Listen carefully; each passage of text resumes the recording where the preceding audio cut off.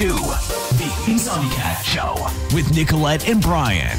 We'll get real deep with you, educating, inspiring, and solving problems with some of the most inspirational humans on the planet. Buckle up and come on the journey. I'm excited. All right, guys, I'm Nicolette, and today Brian and I are here with Jeremy Norrie. He's a producer, and he's here to talk to us about film and some of his projects, and we're going to have some fun, I have a feeling. So thank you so much for joining us, Jeremy. We appreciate your time. Thank you for having me. I appreciate the opportunity. So why don't you kick us off by telling us a little bit about yourself and your journey to film production? Sure. Well, it could be a long story. I'll try and give you the gist of it. It's Spark Notes version. yeah, exactly. I was in the cannabis industry for quite a while, and one of the last things I was doing in there was an event series where we were going and having competitions and concerts and things like that. And we noticed right away that it was a really special thing that we were doing. It was different and it was really kind of clicking with a lot of the people in the community, touched on passion and it was more than just, an opportunity to make money. This was something really good. And I wanted to document it. So we started filming some of the events. And it was an expensive process, but the quality of what we were getting was really good. And I thought, we need to do something more than just make some highlight videos with this. Let's see if we can make maybe a documentary or some sort of a full-on story. I've always been into film. I did some dabbling when I was a kid, making films that were fun, just for me, basically. And then later on, I got kind of more serious about it when I was doing this event. So we started the process, and 8 years later, in maybe 2 months, that project is going to finally be finished. Wow. So yeah, it was a learning process. I really got my feet wet, kind of an unconventional way in filmmaking. I didn't go to film school to do this. This was a crash course, and I learned a lot. And now in that process, I met the people that I work with.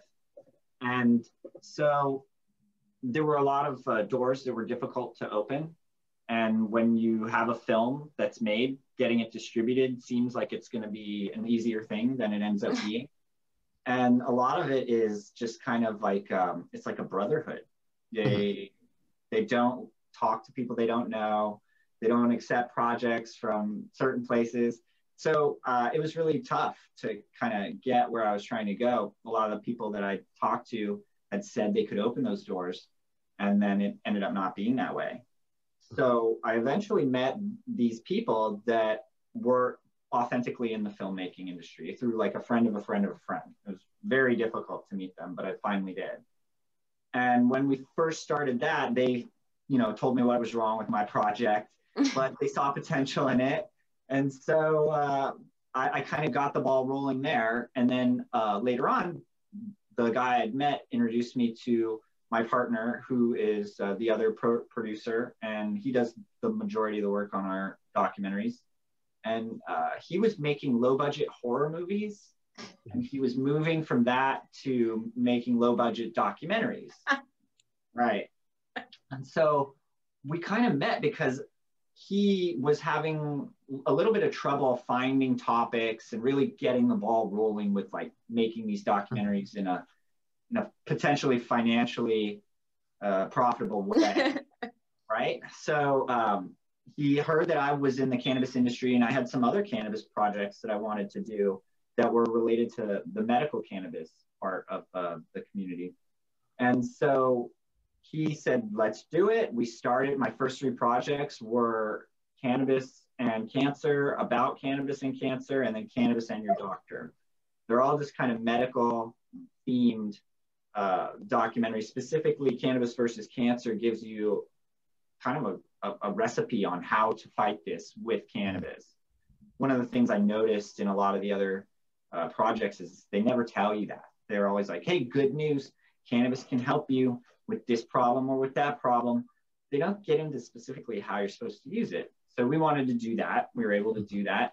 And we did the other about cannabis and cancer, and that there was some cancer related stories, but there were also other medical related stories where one of the people is using it for her husband who has dementia, and it's extremely effective in helping this person. That was so polar. You would think, oh, this person has like mental problems with like brain trouble. Cannabis is not going to make it clear, you know?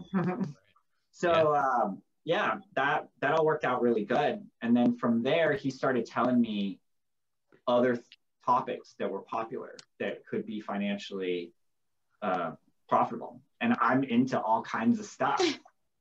Well, I mean, we saw aliens and Bigfoot. I mean, so you're in, because we were going to ask you, where do you come, are these passion projects as well? They definitely are passion projects, right? But we're kind of trying to steer them in the way that they could be profitable projects too. Mm-hmm. So we went directly from cannabis and cancer, very serious, heart-wrenching stories, to Bigfoot. And then, right.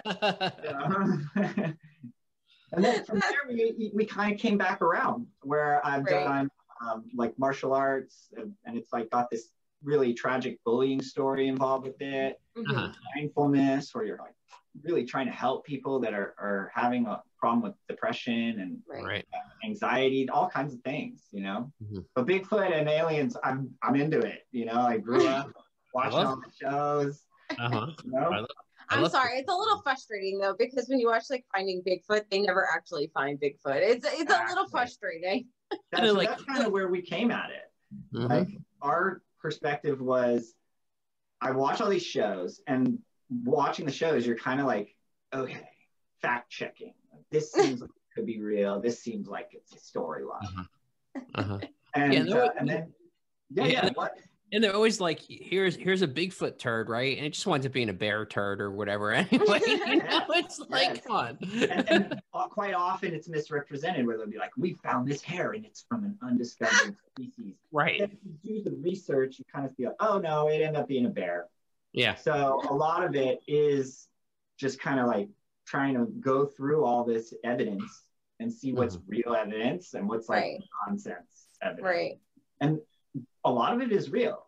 Mm-hmm. So that's the part where you're like, oh yeah, I guess they did discover a hobbit-sized person that was a mythical story, and we have those fossils, and that's a real thing.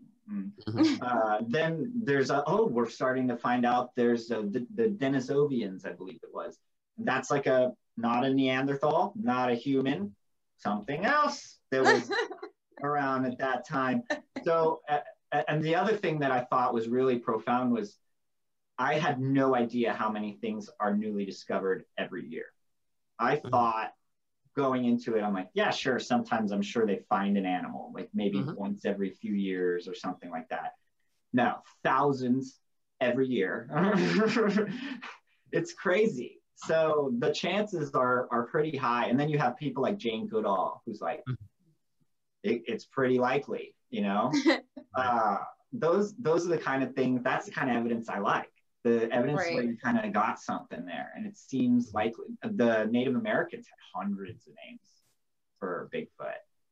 And But like you're talking about your partner that you're working with now, and he was having trouble with topics and stuff, and we're really big into storytelling here, and obviously doing what you do, storytelling is important because you're taking this story and trying to make it like visually entertaining, right? I mean, so like, where does storytelling come into that, and like how did you kind of mesh the two of you together to get that storytelling going?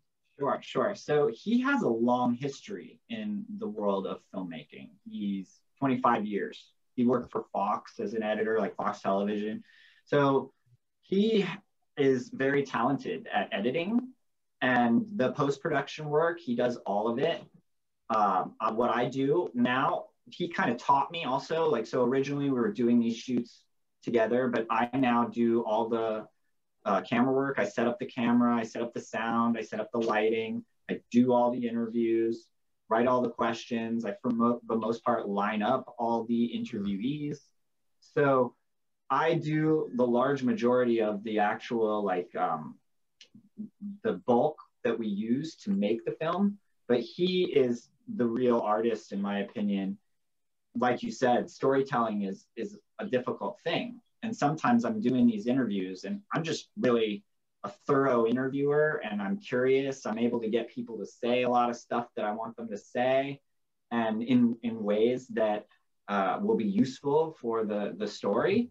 And I'm also honest. I want to know both sides. If somebody says something that I agree with, great. But I'll also ask questions that maybe I wouldn't agree with their perspective. So I just kind of present to him this palette of all these different colors, right? And he's the painter.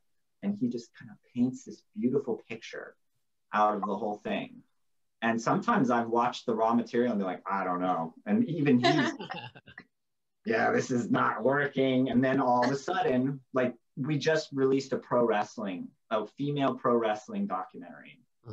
And for a few weeks there, it was not looking good. He was very like concerned that he couldn't make some sort of good story out of this, that it wasn't going to be great. And then eventually I got like this rough from him, and he wasn't happy with it, but it was like a little bulkier than it could be. And I watched it and I thought it was great because I'm a wrestling fan. So I started to point out the things that I liked, things that I thought were really good. And then bam, this documentary that we finished, I think is one of our best.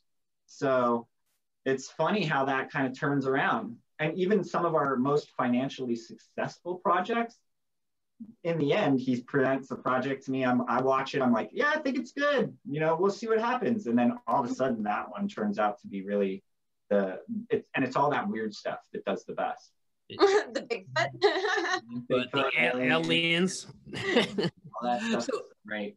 So you mentioned wrestling. You mentioned martial arts building. Or either one of you guys a martial artist?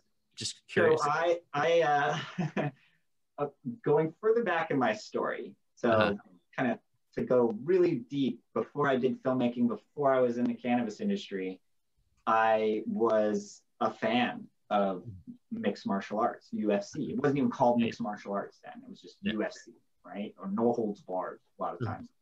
And it was, when I was into it, it was right before it got banned from television and the whole thing. And so I lost track of it for a while. And then I met a friend who was training, and he was doing jiu-jitsu, and he was like, he came and told me, he's like, I'm going to do fights. I'm going to be a cage fighter. I thought it was crazy at that time. And so I slowly started watching shows with him again. He was showing me stuff from Japan, and I got just so into it. I became fascinated. I looked it up. I got a lot of knowledge in comparison to a lot of the people. And the websites were fairly new in some of the cases. So one of the websites contacted me. They put out a thing actually and said, we're looking for writers. I contacted them. I'd always done well in English class. And so they said, yeah, sure, write us some stuff. I wrote them, and then they were like, yep, you're hired. So weekly, I was writing for these MMA websites. And I wrote for MMA Weekly. I wrote for SureDog. I wrote for MMA.tv. So those are all the big ones now. Right. Yeah. Yeah, I'm a Brazilian Jiu-Jitsu black belt. That's why I asked. When okay. Who are you under? Who's your Grandmaster Mansour, who he's a 9th degree red belt, and he got his red belt from Helios Gracie. He awesome. If I recall correctly, he is the only person not in the Gracie family to get his red belt from Helios. Wow. Yeah, so he's what an achievement. Yeah. Yes. So knowing Helio and rolling with him, even if you're, you know. Yeah. Wow. Yeah. So I'm basically Helio like my lineage is Helio, Grandmaster Mansour, then me, because I have my black belt from Grandmaster Mansour, who's in Brazil. So right. So that's awesome. And so like I was 10th Planet Jiu-Jitsu. My teacher was Eddie Bravo. Joe Rogan was in my class. You know? That's awesome. So I had done some stuff throughout the years, and I did some Muay Thai training. I did some MMA circuit training with Toby Greer, if you know who that is. Yeah. And martial arts is a thing that I love, and I got the opportunity to kind of do a story on one of my friends who was a martial artist, and through that, we kind of got other stories, and it became more than just a martial arts movie. You know, when you watch it, the stories are more about how martial arts helped them overcome these huge difficulties in their life that were just totally unrelated to like being a professional fighter, you know? Yeah. Mm-hmm. So the one bullying story is really important because this girl, she was like a track star, did basketball and things like that. And she got attacked by these like 8 other girls mm-hmm. and jumped, you know, and it was a racially motivated thing. It was terrible. And like similar races, you know, like, so like really, really a terrible story. And she was traumatized for a long time from that. And then eventually she overcome it through like first, I think it was pro wrestling that she got an acting job doing that. And then she kind of did jujitsu. And from there it was, you know, a healed situation. Now she teaches women and children jujitsu and, you know, self-defense techniques, Muay Thai, and that kind of stuff. It's this incredible story. So here's what I want to know, because we've spoken to a few, I mean, it seems like we have a lot of really creative people on the show that kind of teach themselves things, right? We've had, you know, photographers who are self-taught and other, you know, people who didn't even, you know, finish school and they're running these wonderful companies and they're very successful. So you're a self-taught producer in a sense. Oh yeah, absolutely. Yeah. So like I've watched YouTube videos.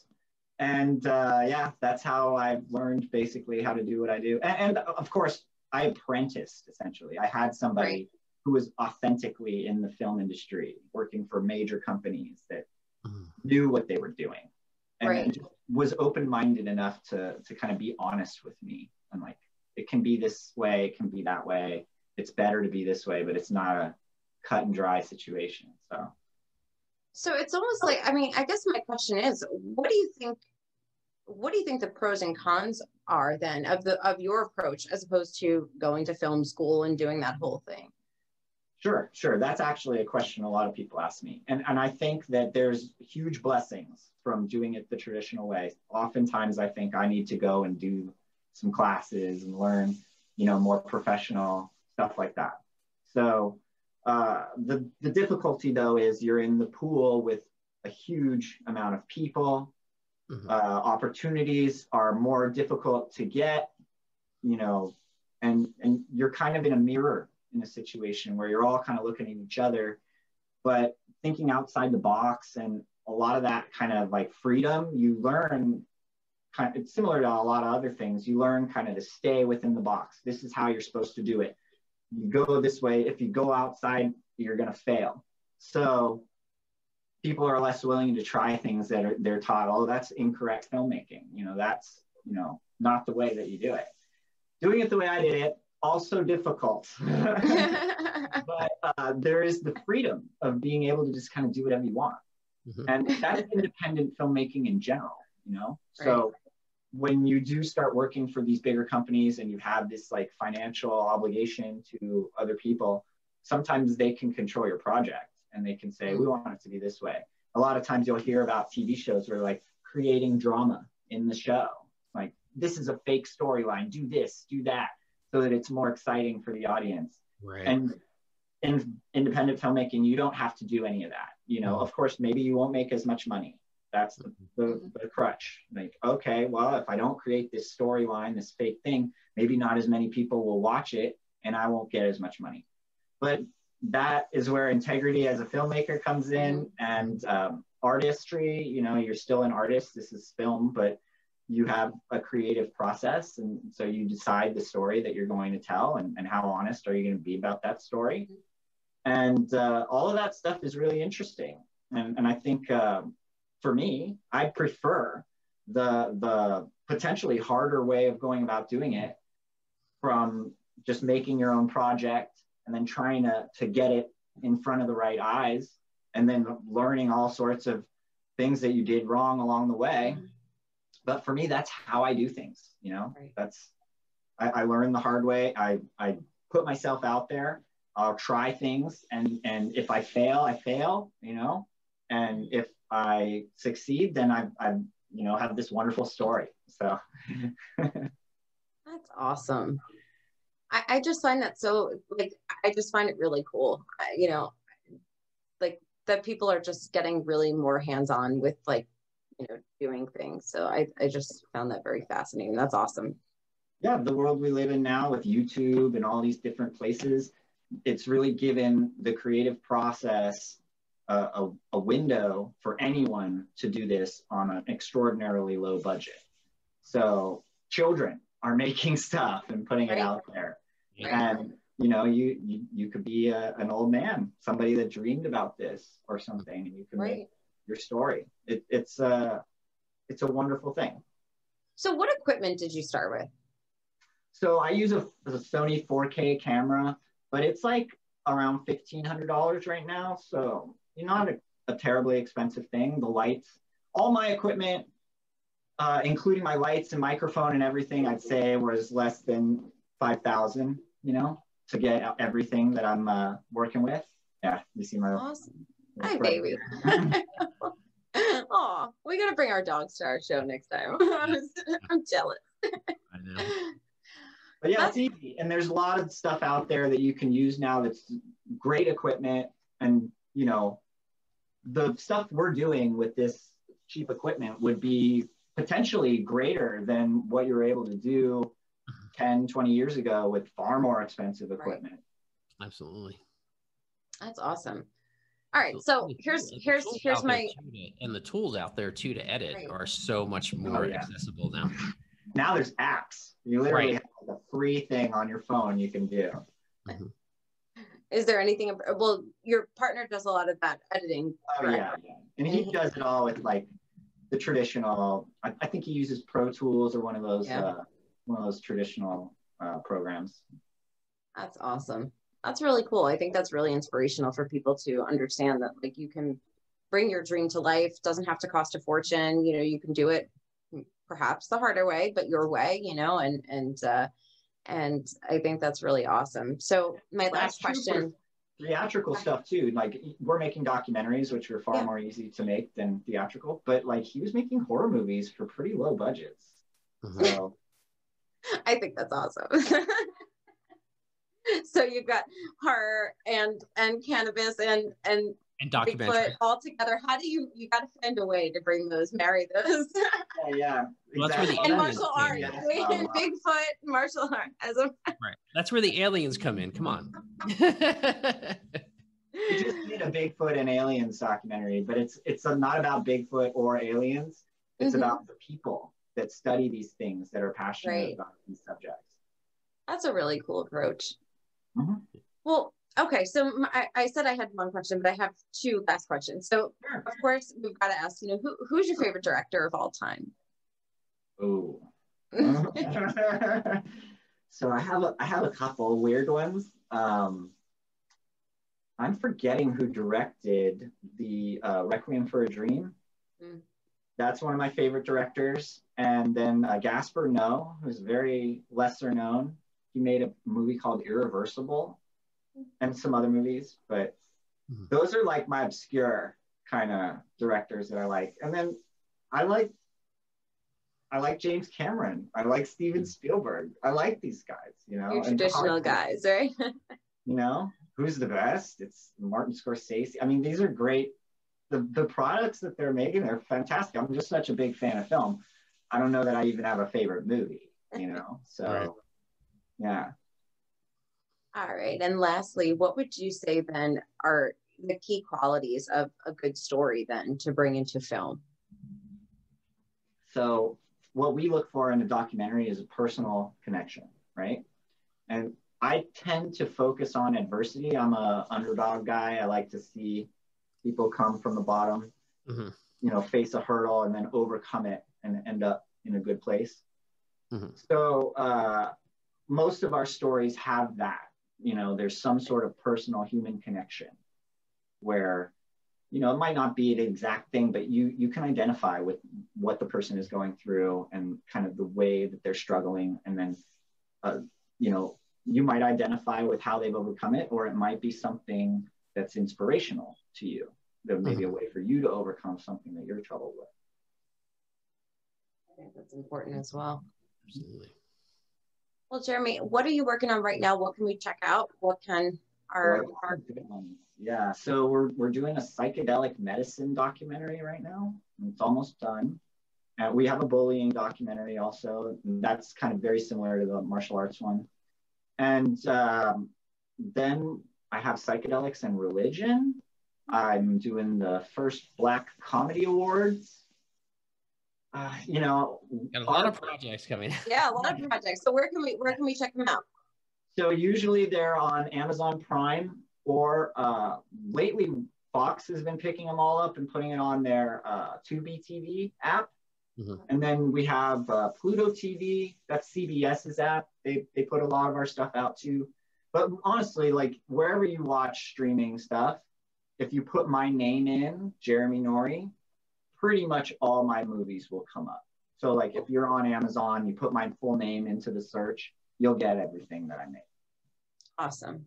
Awesome. We'll put a link in, we'll fill that out. We'll put a link in the description for the users to get there. So my IMDb is good too. That's good. I will include that as well for everyone. Well, Jeremy, we thank you. Thank you for your work. And that's really inspirational. We love what you're doing. So thanks so much for sharing that with us. I appreciate that. Thank you.